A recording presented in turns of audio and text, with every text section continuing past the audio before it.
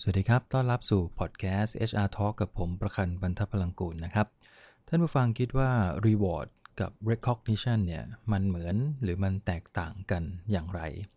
พอดีช่วงจังหวะเดือนนี้นะฮะมกราคมกับเมื่อเดือนที่แล้วธันวาคมเนี่ยผมเชื่อว่าองค์กรส่วนใหญ่ในประเทศไทยเนี่ยนะครับก็จะมีการให้ Reward กับพนักงานแทบจะทุกองค์กรอย่างน้อยก็สัก 80% ขององค์กรนะครับว่าเดือนธันวาก็จะเป็นเดือนที่พนักงานได้รับโบนัสกันตามผลงานกันไปส่วนมกราคมก็จะเป็นช่วงที่พนักงานได้รับการขึ้นเงินเดือนนะครับเพราะฉะนั้นปลายเดือนนี้หลายองค์กรก็อาจจะได้รับเรื่องของการขึ้นเงินเดือนกันไปละพนักงานได้รับรีวอร์ดตรงนี้ไปแต่สิ่งที่มันเกิดขึ้นเป็นประจำนะครับเจ้าที่ได้เก็บข้อมูลมาตั้งแต่ในอดีตเนี่ยหลังจากบางองค์กรนะฮะหลังจากที่พนักงานได้รับโบนัสหรือได้รับการขึ้นเงินเดือนไปแล้วเนี่ยคือองค์กรเนี่ยเสียงบประมาณก้อนหนึ่งเพื่อใช้เป็นเรื่องของรีวอร์ดให้กับพนักงาน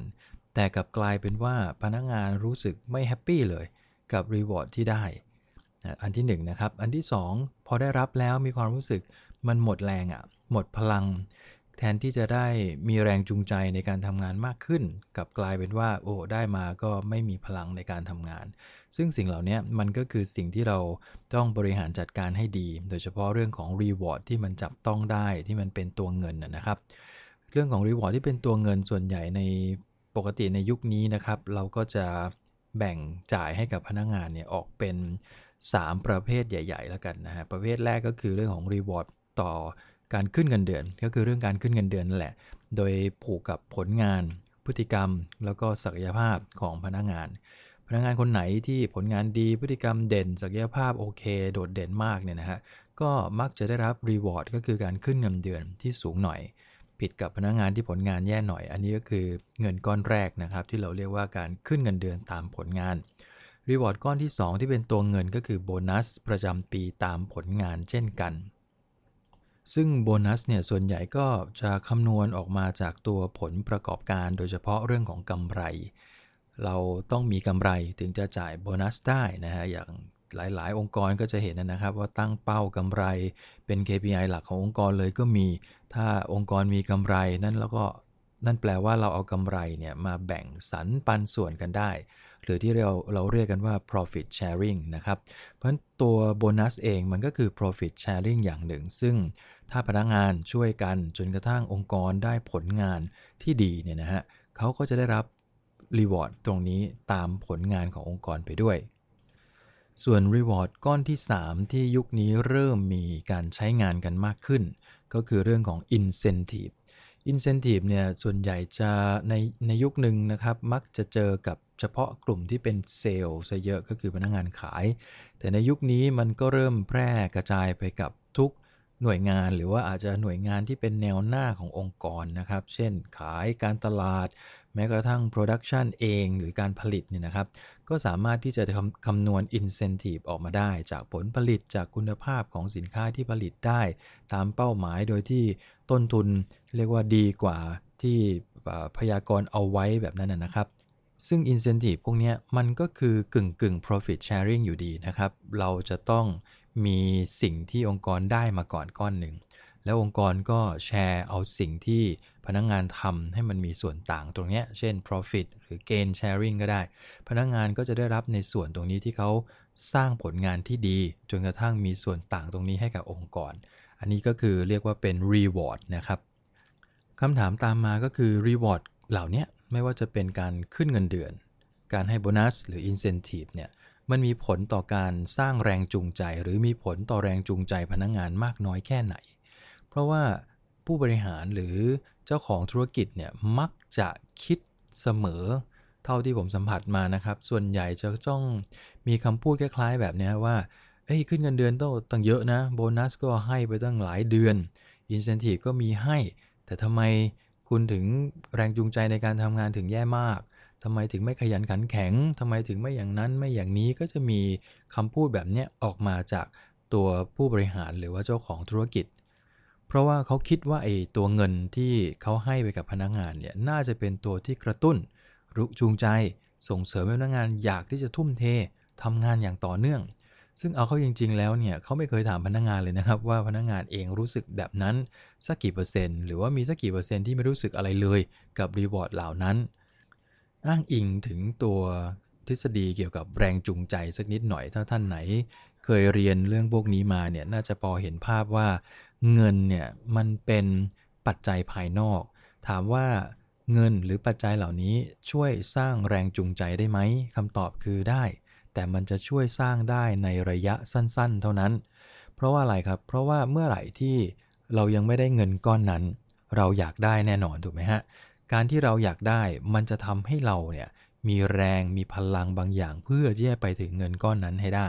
แต่เมื่อไหร่ที่องค์กรจ่ายเงินก้อนนั้นกลับมาให้กับพนักงานเรียบร้อยแล้วเช่นได้รับการขึ้นเงินเดือนตามเป้าหมายที่เราอยากได้แล้วเนี่ยนะฮะแล้วมันก็จะหยุดการขึ้นเงินเดือนไปอีก12เดือนข้างหน้าเนี่ยเพราะฉะนั้นเดือนที่1พลังอาจจะมาเต็มเดือนที่2ไอ้พลังจากเงินก้อนนี้มันจะค่อยๆถอยไปเรื่อยๆบางคนนี่หมดพลังตั้งแต่เดือนที่2แล้วนะฮะก็คือไม่รู้สึกอะไรละกับการขึ้นเงินเดือนที่ตัวเองได้รับมาเมื่อตอนต้นปีแต่คนที่เป็นนายยังมองว่าเฮ้ยผมขึ้นเงินเดือนให้คุณตั้งเยอะเพราะฉะนั้นคุณต้องขยันต่ออีกปีนึงสิมันก็เลยมองในประเด็นตรงนี้ไม่ตรงกันเพราะฉะนั้นเงินนะครับให้มากเท่าไหร่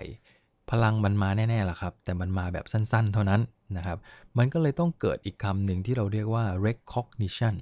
คำว่า recognition ก็คือเป็นการทำให้พนักงานรู้ว่าเรากำลังให้ความสำคัญกับเขาอยู่นะฮะก็จะเป็น reward ในอีกมุมหนึ่งซึ่งไม่ใช่ตัวเงินนะครับมันเป็น intangible reward ก็คือจับต้องไม่ได้ไม่มีเรียกว่าไม่มีรูปร่างอะไรเลยซึ่งส่วนใหญ่ก็ไปแตะตรงที่ความรู้สึกของพนักงานมากกว่าเช่นผลงานดีก็ให้คำชมกับพนักงานให้การชื่นชมต่อหน้าทีมงานเวลาประชุมกันก็มีการเอ่ยชื่อพนักงานคนนั้นพร้อมกับปรบมือให้หรือมีการมอบรางวัลเล็กๆน้อยๆเพื่อเป็น recognition ให้กับพนักงานบางองค์กรนี่เรียกว่าเล็กน้อยทุกอย่างนะครับเพียงแต่ว่าสุดท้ายแล้วไอ้ความเล็กน้อยตรงนั้นอ่ะมันสร้างผลกระทบทางด้านจิตใจในเชิงบวกอย่างดีมากๆเช่นพนักงานบางคนชอบดูหนังนะเป็นคนที่ชอบดูหนังมากเรียกว่ามีหนังใหม่ฮอลลีวูดเข้ามาเมื่อไหร่จะต้องติดตามเพราะว่าต้องการที่จะเหมือนกับเป็นคล้ายๆสะสมนะนั่งดูหนังไปเรื่อยๆพอนายรู้เข้าว่าเด็กคนนี้ชอบดูหนังนะครับเป็นชีวิตจิตใจเวลาทำผลงานได้ดีปั๊บเนี่ยนายก็ให้ตั๋วหนังฟรีนะครับไปให้เขาไปดูมันเป็นตั๋วหนังใบละประมาณสัก100-200เดี๋ยวนี้มันก็หาซื้อได้ไม่ยากเนี่ยนายก็สามารถที่จะใช้ตรงนี้เป็น recognition ให้บางคนชอบเลโก้นะตัวต่อเลโก้เล็กๆชอบเล่นอยู่ที่บ้านเนี่ยนะฮะแม้กระทั่งพนักงานบางคนโตแล้วนะครับเพื่อนผมก็ยังมีนะฮะชอบต่อเลโก้เป็นชีวิตจิตใจบางทีกล่องเล็กๆเนี่ยมันก็มีคุณค่าสำหรับเขานะฮะพอได้รับผลงานที่ดีปั๊บนายเดินผ่านตลาดซื้อเลโก้มาฝากแล้วก็ถึงเวลาประชุมก็บอกนี่เป็นสิ่งเล็กๆน้อยๆที่เอามาให้เนื่องจากว่าคุณทำโปรเจกต์นี้ได้สำเร็จสิ่งเหล่านี้แหละฮะมันเป็น recognition อย่างหนึ่งซึ่งจะบอกว่าเนี่ยก็จับต้องได้นี่ว่ามันมีของแต่จริงๆแล้วไอ้ความพลังมันไม่ได้มาจากของสิ่งนั้นอะพลังมันมาจากความใส่ใจมากกว่าพนักงานจะรู้สึกถึงความใส่ใจของนายที่มีกับเขามากกว่าของเหล่านั้นนะฮะไอ้ของเนี่ยมันเป็นสิ่งที่โอเคได้รับอะแต่ว่าสุดท้ายแล้วไอ้ความใส่ใจที่มันมีอยู่ตลอดทั้งปีเนี่ย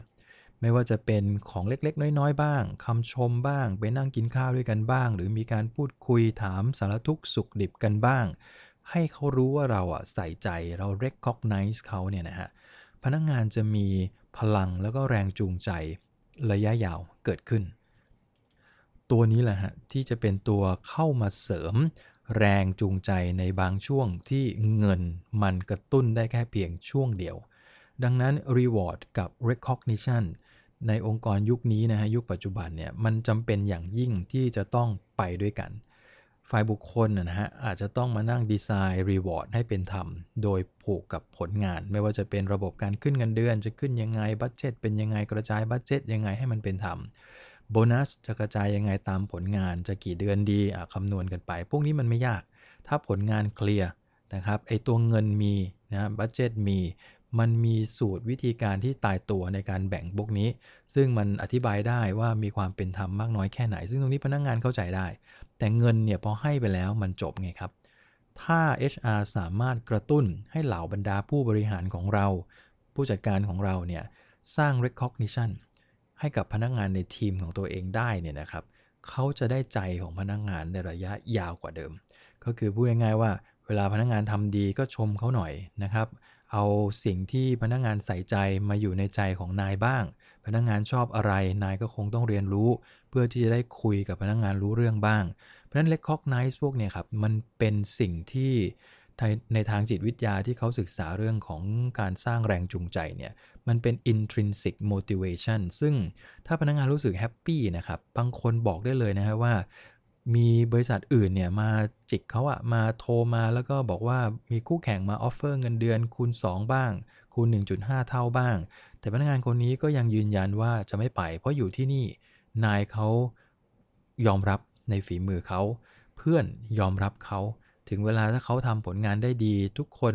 ทำให้เขารู้สึกว่าเขามีความสำคัญต่องานขององค์กรมากๆซึ่งตรงนี้มันทำให้เขารู้สึกแฮปปี้แล้วมีความรู้สึกถึงความเป็นเจ้าของงานแล้วก็เจ้าของธุรกิจด้วยซ้ำไปสิ่งเหล่านี้มันสามารถที่จะดึงเขาไว้นะฮะแล้วก็สร้างพลังในการสร้างแรงจูงใจได้ตลอดทั้งปีดังนั้นเงินอย่างเดียวย้ำนะครับถ้าเราจะใช้เงินอย่างเดียวในการสร้างแรงจูงใจต้องบอกได้เลยว่ามันไม่พอในยุคนี้ละยุคนี้มันต้องมีเรื่องของ motivation มีเรื่องของ recognition ที่มันเป็นจุดที่มันจับต้องไม่ได้อะครับเข้ามาเสริมแรงเข้าไปบางองค์กรนี่เรียนรู้นะครับว่าเขาจ้างเด็กรุ่นใหม่มาเด็กรุ่นใหม่ชอบอะฮะชอบอะไรชอบกิจกรรมที่จะต้องให้สังคมเช่นเดือนหนึ่งองค์กรนี้จะมีนโยบายคืนกำไรสู่สังคมเพราะฉะนั้นบางองค์กรก็จัดนะฮะเสาร์อาทิตย์ไปเลี้ยงเด็กกำพร้าบ้างไปบ้านพักคนชราบ้างเอาของไปแจกนะครับไปพูดคุยพนักงานบางคนคนไหนร้องเพลงเก่งเล่นดนตรีได้ก็ไปจัดกิจกรรมสังสรรค์วันนั้นก็เล่นดนตรีกันไปโดยที่ใช้อาสาสมัครแล้วเชื่อไหมฮะว่าไม่ต้องบังคับพนักงานเด็กรุ่นนี้บางองค์กรนี่พร้อมใจกันไปด้วยกันหมดเพราะอะไรเพราะเขารู้สึกถึงความที่ว่าองค์กรให้ความสำคัญในสิ่งที่เขาสนใจเขาต้องการจะให้อะไรกับสังคมบ้างเพราะฉะนั้นองค์กรตอบโจทย์ตรงนี้ของเขามันเลยทำให้เขารู้สึกว่าเขาอยากอยู่ทำงานที่นี่นะแล้วเขาก็อยากที่จะสร้างผลให้กับที่นี่ด้วยนอกจากงานแล้วยังมีสังคมที่เขาอยากที่จะคืนให้กับตัว